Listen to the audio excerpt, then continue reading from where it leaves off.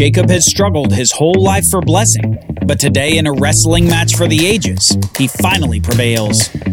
Or does he? On the Bible Brief.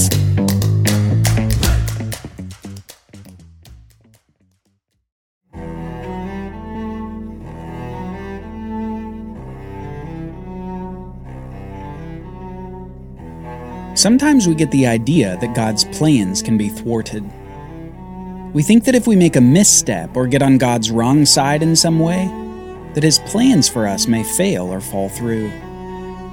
But when we think in this way, we think of God in too small of terms.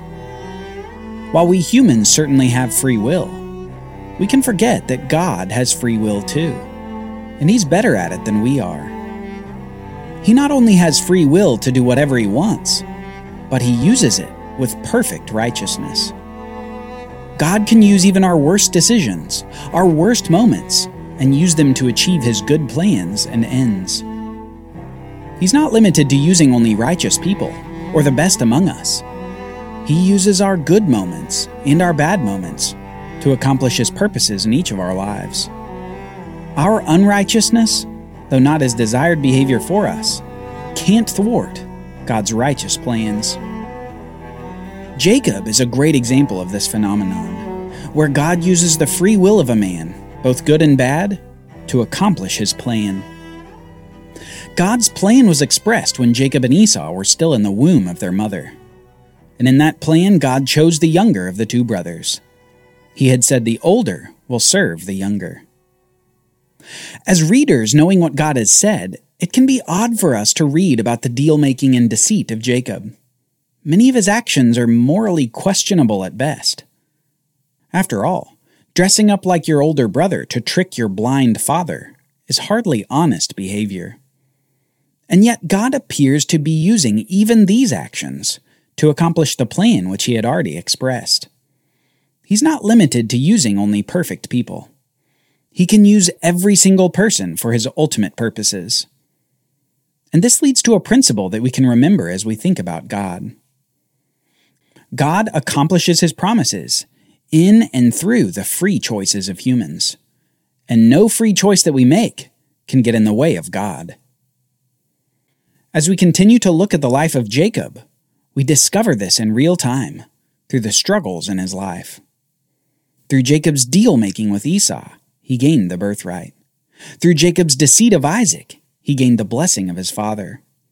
Through an unhealthy competition between sisters, Jacob gained offspring. And as we'll see, through a wrestling match with God, Jacob will gain a blessing that had already been promised to him. But now Jacob is on his way back to Canaan, and he's thinking about the man who's going to meet when he gets there. Rage. Rage is what Jacob remembered from the last time he saw his brother Esau. A rage that had been simmering since Jacob got the birthright from Esau, then went into a full boil when Jacob deceitfully stole the blessing. Esau had wanted to kill him. That, after all, was why he went to Haran in the first place.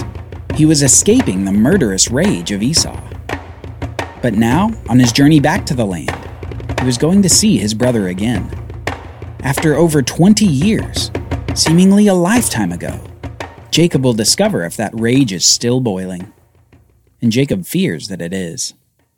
Let's read what Jacob does as he approaches his homeland. Jacob sent messengers before him to Esau his brother in the land of Seir, the country of Edom, instructing them, "Thus you shall say to my lord Esau, Thus says your servant Jacob, I have sojourned with Laban and stayed until now. I have oxen, donkeys, flocks, male servants and female servants. I have sent to tell my lord, in order that I may find favor in your sight." And the messengers returned to Jacob, saying, "We came to your brother Esau, and he is coming to meet you, and there are 400 men with him." Then Jacob was greatly afraid and distressed. He divided the people who were with him, and the flocks and the herds and the camels, into 2 camps, thinking, if Esau comes to one camp and attacks it, then the camp that is left will escape.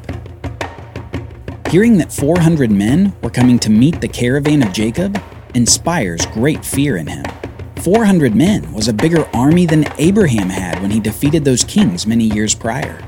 400 men might decimate the house and wealth of Jacob. And so Jacob starts scheming to retain at least some of his property and family. And the first step is dividing his household into 2 camps. Spacing the 2 camps apart meant that if Esau destroyed one, Jacob could still retain the other. However, after this initial strategic step, Jacob prays, which is perhaps a clue as to Jacob's state of mind. Up to this point, we don't have any other significant proactive praying on Jacob's part. His interactions with God are largely responses to God, instead of requests directed to God. Jacob is in distress, and his distress leads him to a humble prayer. He prays, "O God of my father Abraham and God of my father Isaac, O Lord, who said to me, 'Return to your country and to your kindred, that I may do you good,' I am not worthy of the least of all the deeds of steadfast love and all the faithfulness that you have shown to your servant. For with only my staff I crossed this Jordan, and now I have become 2 camps. Please deliver me from the hand of my brother, from the hand of Esau, for I fear him, that he may come and attack me, the mothers with the children. But you said, I will surely do you good, and make your offspring as the sand of the sea, which cannot be numbered for multitude." In his prayer, Jacob appeals to God and God's promises as he pleads for protection from his brother. Jacob's fear has led him to a place of dependence upon God. Let's keep reading. So from what he had with him, he took a present for his brother Esau, 200 female goats and 20 male goats, 200 ewes and 20 rams, 30 milking camels and their calves, 40 cows, 10 bulls, 20 female donkeys, and 10 male donkeys.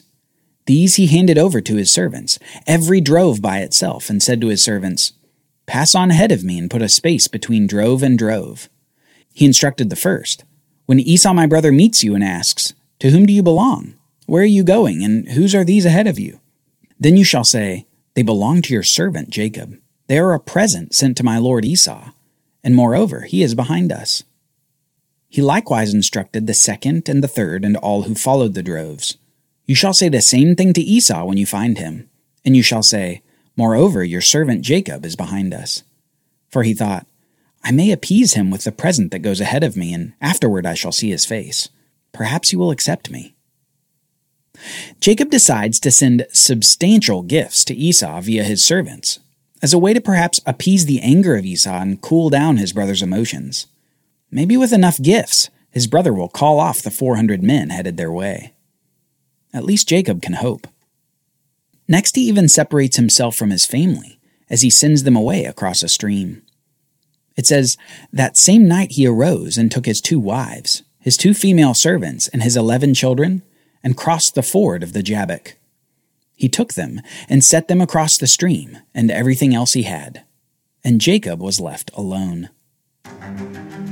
We don't know exactly why Jacob has done this. Perhaps he was embarrassed at the great fear that was overwhelming him. Perhaps he wanted to be alone for what might be his last night alive. But if solitude was his goal, he found anything but.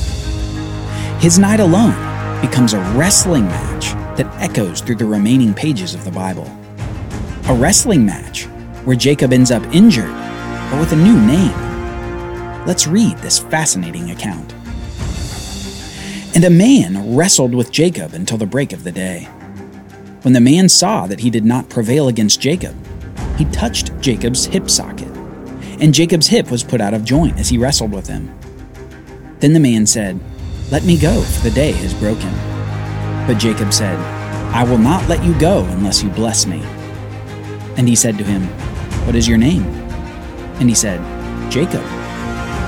Then the man said, 'Your name shall no longer be Jacob, but Israel, for you have striven with God and with men, and have prevailed.'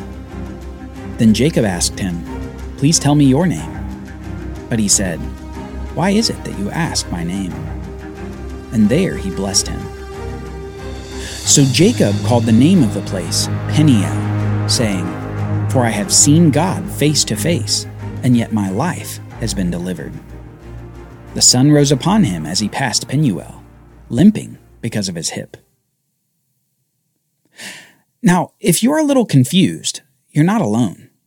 This account of the wrestling match at the River Jabbok has been of great interest to Bible readers since it was written down. A man wrestles with Jacob, appears to be losing, until the man merely touches Jacob's hip to put it out of joint. Jacob is then bound to lose, yet won't let go of the man until the man blesses him. The man blesses Jacob and then grants him a new name, but doesn't respond when Jacob asks for the name of the man. Finally, Jacob identifies the man as God. He names the wrestling venue Peniel, saying, "I have seen God face to face, and yet my life has been delivered." We need to make a couple of observations here before we can think about what this story communicates to us. First, clearly the man is not merely a man. He has the power to merely touch Jacob to injure him. He speaks with naming authority. He blesses out of superiority. And Jacob identifies the man as God. Next, Jacob prevailing over the man is accomplished before the power of the man is revealed in his injuring touch. By the end of the scene, Jacob himself understands that his life was spared by the man. There's no sense of gloating for having initially prevailed. And finally, Jacob ends up with a new name. A name that we find on page after page through the rest of the Bible. The name Israel. The new name of Jacob that would become the name of the nation that would come from him. Israel. Now this name change becomes the significant marker of the meaning of the story, because the name means something. Up to this point in his life, Jacob had struggled. He'd struggled and deceived and schemed for almost everything that he now had. And on the precipice of meeting Esau, he was considering losing everything he'd struggled for. Yet in this scene, Jacob struggles again, even after the hip injury caused by the man, struggling for blessing from God himself. And this man says to Jacob, "You have striven with God and with man, and have prevailed," before giving him the name Israel.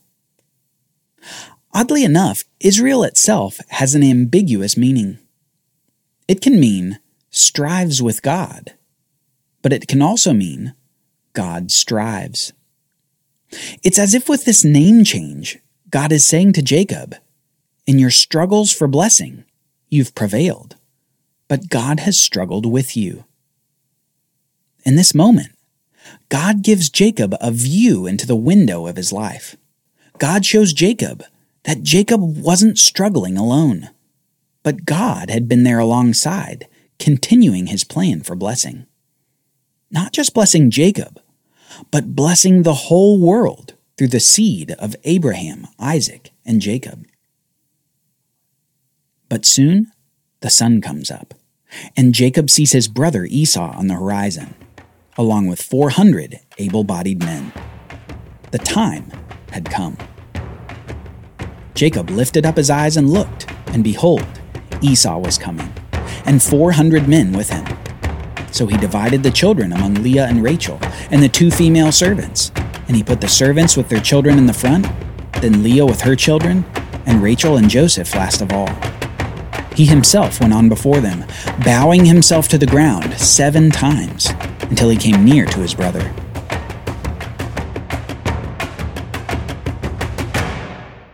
But Esau ran to meet him and embraced him and fell on his neck and kissed him, and they wept. Jacob, it turns out, had nothing to fear from Esau. You see, for the last 20 years, God wasn't merely working out a plan with Jacob.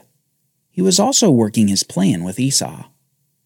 Over those 20 years, God had blessed Esau with possessions and flocks of his own, so much so that Esau's jealousy and rage slowly subsided until that day many years later when he reunites with his brother again. God did what Jacob couldn't because God was working out a plan. Alongside Jacob's struggling and striving and scheming was God, seeing and working all things according to his plan, a plan for blessing.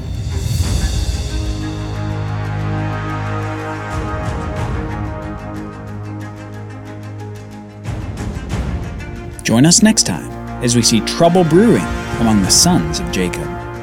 Trouble that begins with the violation of a sister, continues with the slaughter of a village, and ends with selling Jacob's favorite son into slavery. The Bible Brief is brought to you by the Bible Literacy Foundation, dedicated to helping people like you learn the Bible.